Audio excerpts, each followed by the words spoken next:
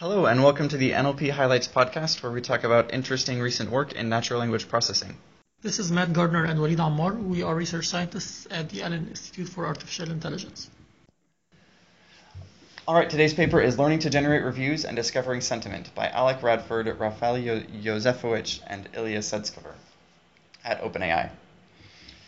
This paper fits into a line of work on representation learning for natural language text. And their contribution here is showing that character-level language models can learn interesting representations that are useful by themselves for some downstream tasks. And there are a lot of caveats to that claim, but that's their high-level point. And they showed this by taking a bunch of Amazon reviews, which you can imagine are generally pretty polarized. Some people really like the products that they review, some people really don't. And so if you want to build a language model that can predict the next word, it's pretty reasonable to think that the language model would have to encode something about the sentiment of the review in order to predict what's going to come next. If it should be predicting positive words or negative words or neutral words that are coming.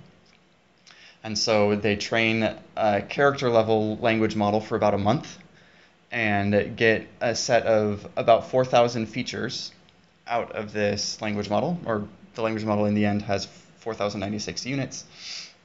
And then they use the representations that come out of the language model to predict sentiment on a number of different data sets. And they find that there's one particular neuron that when you're trying to classify sentiment of these reviews that encodes essentially just sentiment. You can use just this one neuron to get incredibly high accuracy on this task. And that if more generally you use a heavily regularized, just simple model on top of the features that you get out of this language model, you can get comparable performance to previous state-of-the-art methods with just a very small number of training examples, like dozens of training examples instead of thousands or tens of thousands, which is pretty impressive. Right, so that's a very general idea, and it seems like we can apply it in many other tasks. Are there any specifics about the language model or the way in which they use the features extracted by language model that are important? They do note that this is pretty domain dependent, and that they tried to apply this same method, like the same language model, to other data sets, like movie reviews, I think, and the 6 semantic relatedness task, and Microsoft Paraphrase corpus, and they didn't get nearly as good results. And they say that the reason for this is that they literally just learned a language model on Amazon reviews, and so if you get words that are out of domain that you never really saw before in the Amazon reviews, the model just doesn't know what to do with the sentiment. And if you had learned the language model on in-domain data for those tasks, maybe you'd have done a whole lot better. So how do they make a prediction for predicting the sentiment analysis? Honestly, this wasn't totally clear to me from the paper. I'm guessing. So they say they learn a classifier on top of the hidden state of their language model, and the question is, do they take, like, which hidden state are they talking about? You're trying to classify either sentences or nodes in a parse tree or documents, and so what exactly you predict from is debatable. And like you could imagine if averaging the hidden state over the entire input sequence, like for all of the characters in the sentence that you're trying to classify, average the hidden state, or you could just take the last one. There's one part at the end that makes me think maybe they just took the last one, because they say they do worse on classifying longer documents because it's more biased towards the sentiment at the end of the document. Right. And so that probably means they're taking the final hidden state of whatever sequence they're trying to classify and then learning a simple classifier on top of that. Yeah, the paper also has very nice figures that show the sentiment at different words in the sentence. So this means they probably also, at least for qualitative evaluation, they also do this at every position in the sentence. Yeah, because they found a single neuron a single unit in this hidden state that tracks sentiment very well, you can do some really interesting visualizations where for each character you color code it by the sentiment that hidden state is showing. And so one example is once in a while you may get amazed and here it's green, and then over how bad a film can be, and it starts to go down, and how in the world anybody could raise money to make this kind of crap. There is absolutely no talent included in this film, and here at this point it's very red, very negative sentiment being expressed, as you can tell. From a crappy script to a crappy story to crappy acting. Amazing. ... So the visualizations are pretty cool. You might want to take a look at that. Right, so there are two main ideas that I get from here. One, that we can use a language model in order to get very good features for a downstream task. And the other is that we can use character level information. So character level information is something that people have used in many previous papers. But oftentimes it's also augmented with word level information. So we have both a character level embedding and a word embedding. I wonder if they would get competitive performance on the other data sets if they also include the word embedding features. So that you could more easily handle out-of-domain kinds of things? Is that what you're thinking? Right, and like if you have a training set from the same domain, then you should be able to learn good representation for these words. Yeah, I think that even gets at a deeper third aspect of what's interesting about this work, in that how do you incorporate features learned by some external feature extractor, like a language model, into a rich model for your own task? All they did was take the hidden state and learn a simple classifier on top of it. Your recent ACL paper does something a lot more interesting, where you take the features extracted from a language model and combine them inside of an LSTM or some other kind of deeper model that you use on the downstream task.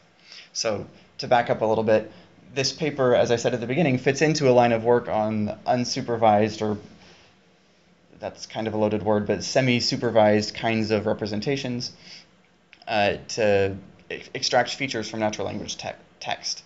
There's this skip thought vectors paper from a couple of years ago that was probably one of the first to do this, aside from simple word embeddings, where you try to embed larger structures and get feature representations from larger structures that you can use in downstream tasks. There was a paper posted on arXiv yesterday about supervised learning of universal sentence representations from natural language inference data.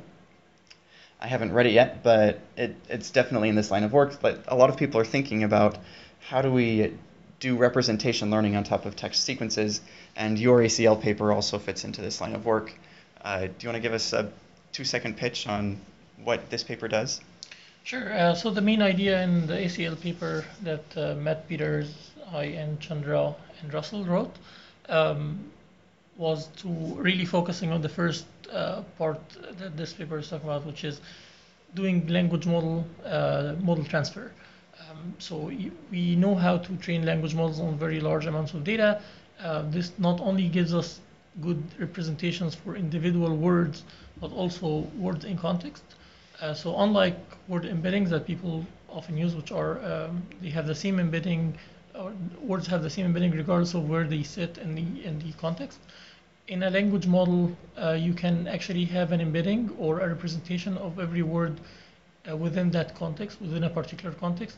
And we have plenty of data to learn the parameters of the function that combines this representation for different words in the context and get a context sensitive representation.